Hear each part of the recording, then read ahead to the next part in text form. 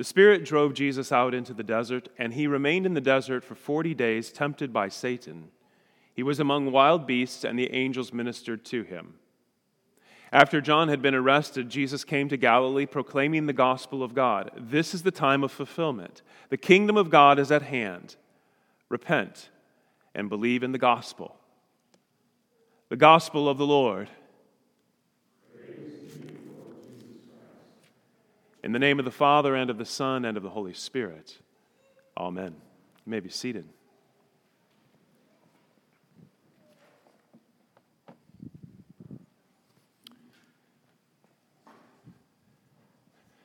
So I don't know if you've ever thought about this or have ever struggled with this, but sometimes when we read the Bible, it's kind of hard to see how all the different stories fit together.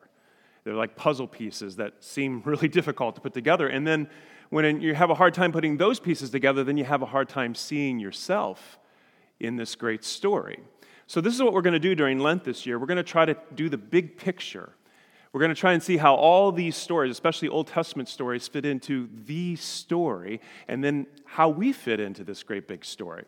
And specifically what we're going to do is look at 5 Old Testament covenants to Adam, Noah, as we just heard, Abraham, Moses, and King David. And all of these then point us to the one covenant, the new covenant in Jesus. Like all the Old Testament, what these stories do is they not only foreshadow what's coming, but they actually help us understand what happened in the death and resurrection of Jesus. And what exactly does this do for us? So for starters, let's talk about what is a covenant. I'd like to start by comparing it to a contract. So sort of make it a contrast, how will help us define it. A contract, of course, is a legal and a binding agreement between various parties. It's a business arrangement. It's usually for goods or for property. It's based on legal rules. Now, what's interesting is in our time, our culture, we can use the word covenant, but what we really are talking about is a contract. Many of you have neighborhood covenants. But what is that? It's a bunch of rules about how you're going to share the property in your hood and get along, and you probably have, fees and things like that you have to pay. It's actually a contract. But a biblical covenant is initiated by God, and what it does is offers a relationship with Him.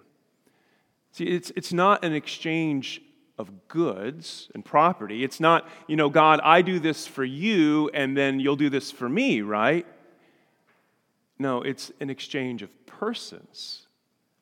I am yours, and you are mine. See, God makes a covenant with us so that we can be family. God Himself, as you know, is a family, this loving exchange of persons, the 3 divine persons, Father, Son, and Holy Spirit, and we are made in His likeness. We're made to reflect who He is. So as you think about it, we human beings are the only thing in all of creation that we live in families. And in fact, only human beings can be family with God. So whereas breaking a contract means things like fines, maybe lawsuits, jail time, when you break a covenant, it means broken relationships or broken hearts.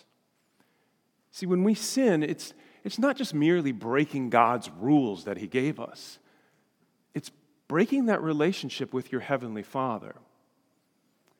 So the story that we're going to try to hear in all of these stories, these various covenants, is all about the creation of our Father's family, which begins with Adam and Eve and then now extends to the rest of the world and therefore includes you and me.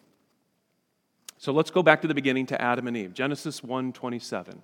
Male and female, He created them. In the next verse, He tells them, be fruitful and multiply and fill the earth. The next chapter, verse 24, He says, and man shall leave his father and mother and be united to his wife, and the two shall become one flesh. Now, what we're going to see in each of these covenants each week is that God always gives a sign. And in this first covenant, in the creation, the sign is the gift of marriage, the one flesh, bodily union of the man and the woman. Because their marriage reflects the great big story, the marriage that God wants to have with us. See, God wants to marry us. He wants to be one with us.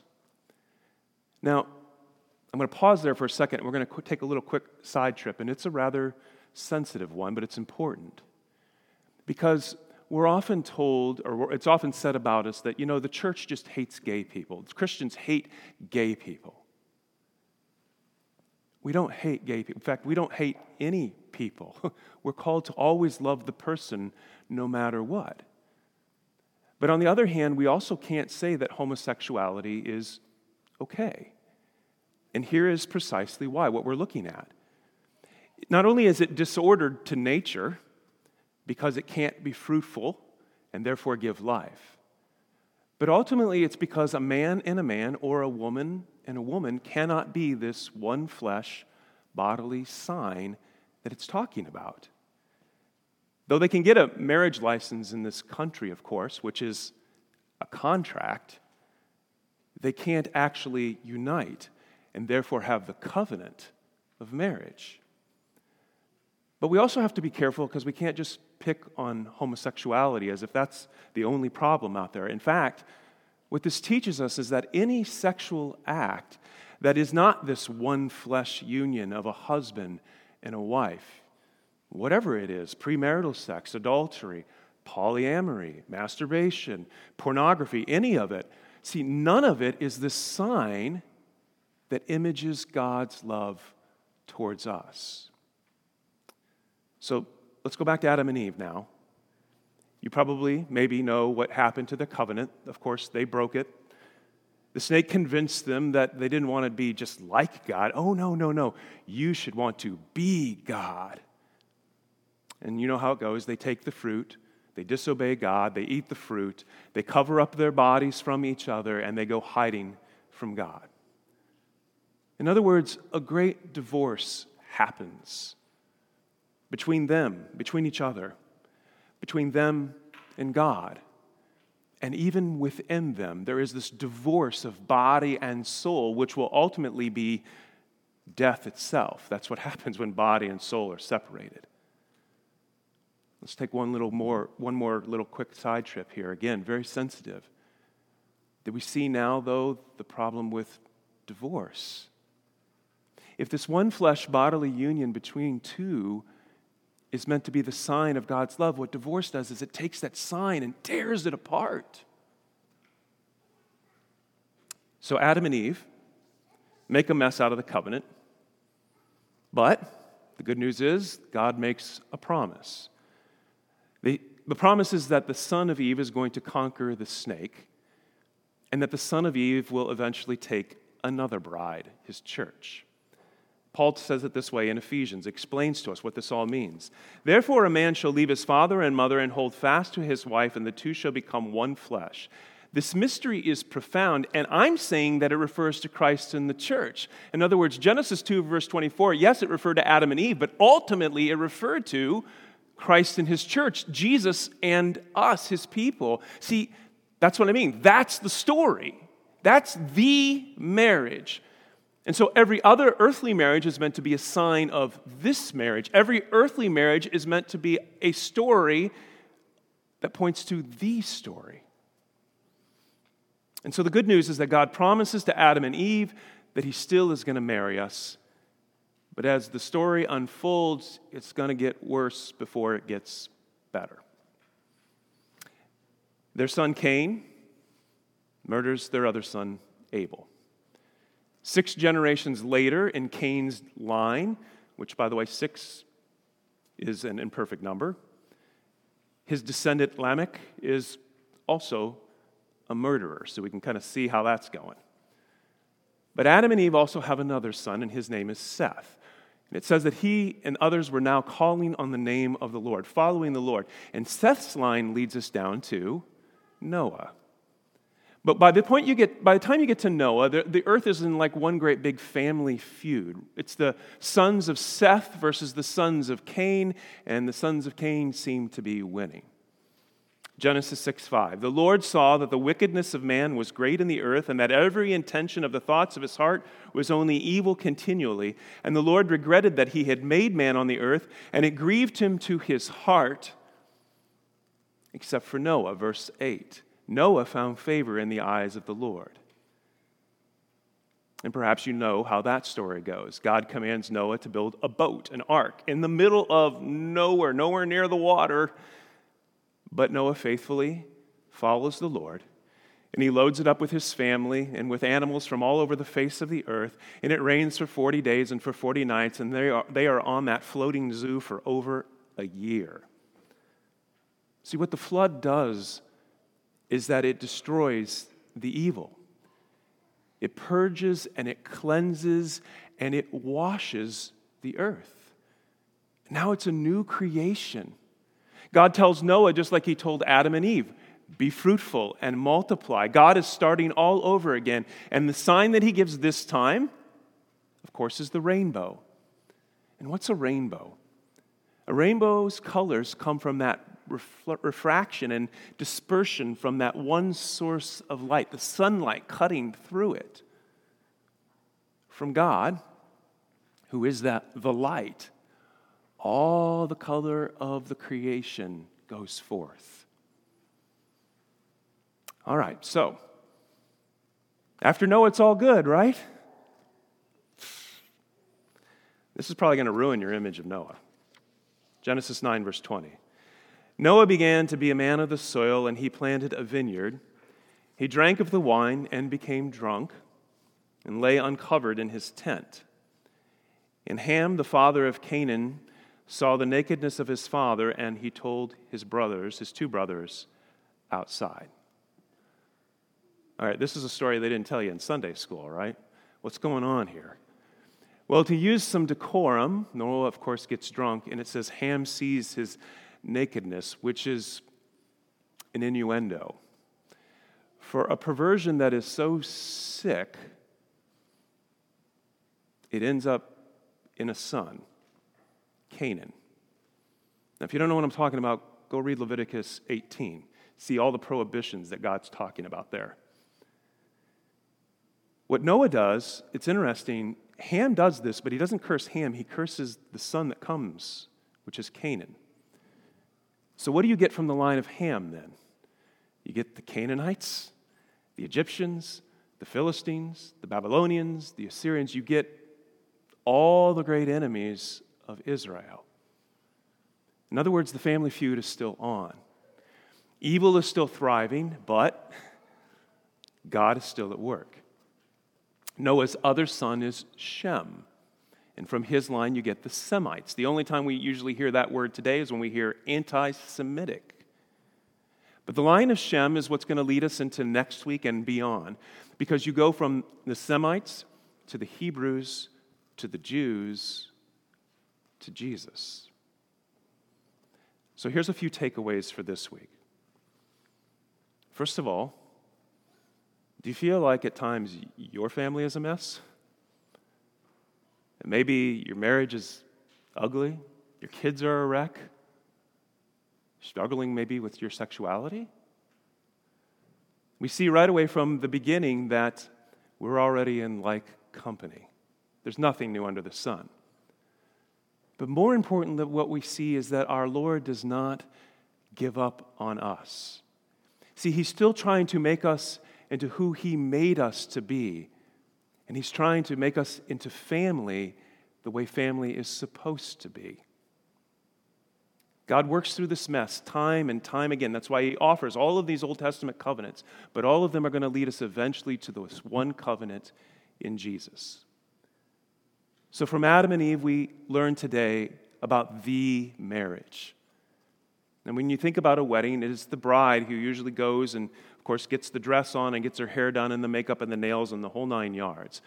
But listen to what Paul says, again, back in Ephesians 5. He says, "Husbands, love your wives as Christ loved the church, and he gave himself up for her so that he might sanctify her, having cleansed her by the washing of water of the word, so that he might present the church to himself in splendor, without spot or wrinkle or any such thing, that she might be holy and without blemish.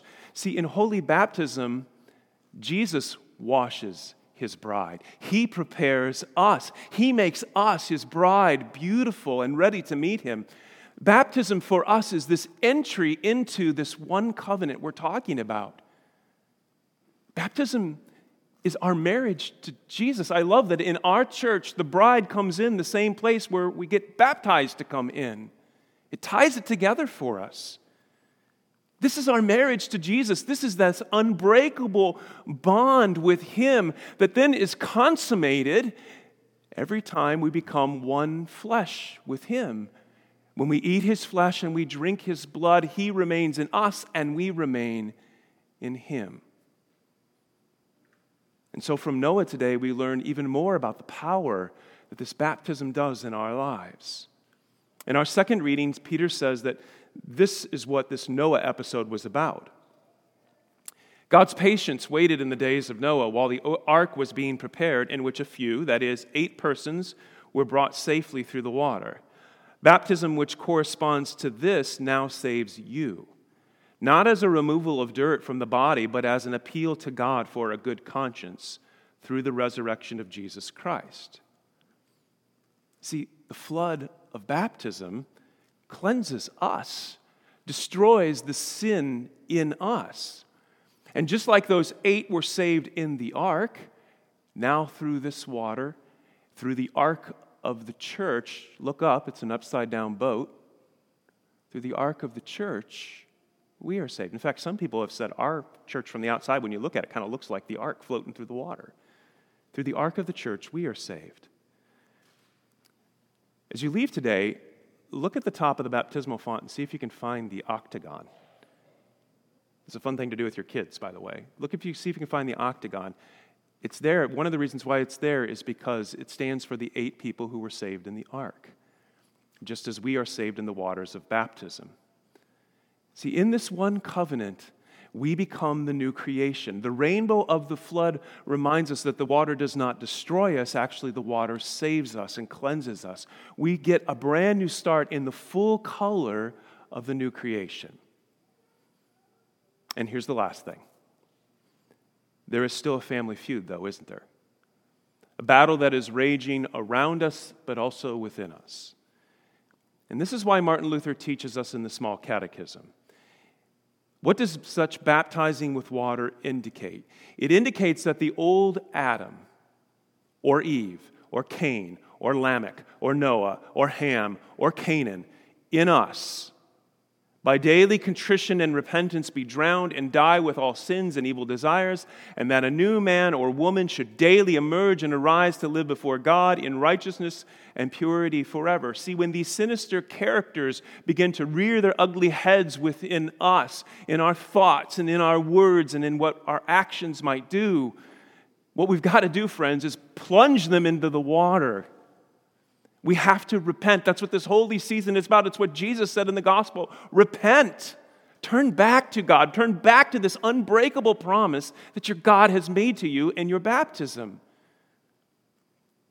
And when this battle becomes especially fierce, then he's given us this wonderful other great sacrament called confession, where he assures us of the promises of our baptism. He assures us of the forgiveness he's poured out on us. We hear again the great mercy. Confession, my friends, is nothing other than a return to baptism, to be washed clean again. So I'd like to give you a moment to reflect as you carry on in your Lenten journey. What sin needs to be purged and cleansed from you now, this Lent?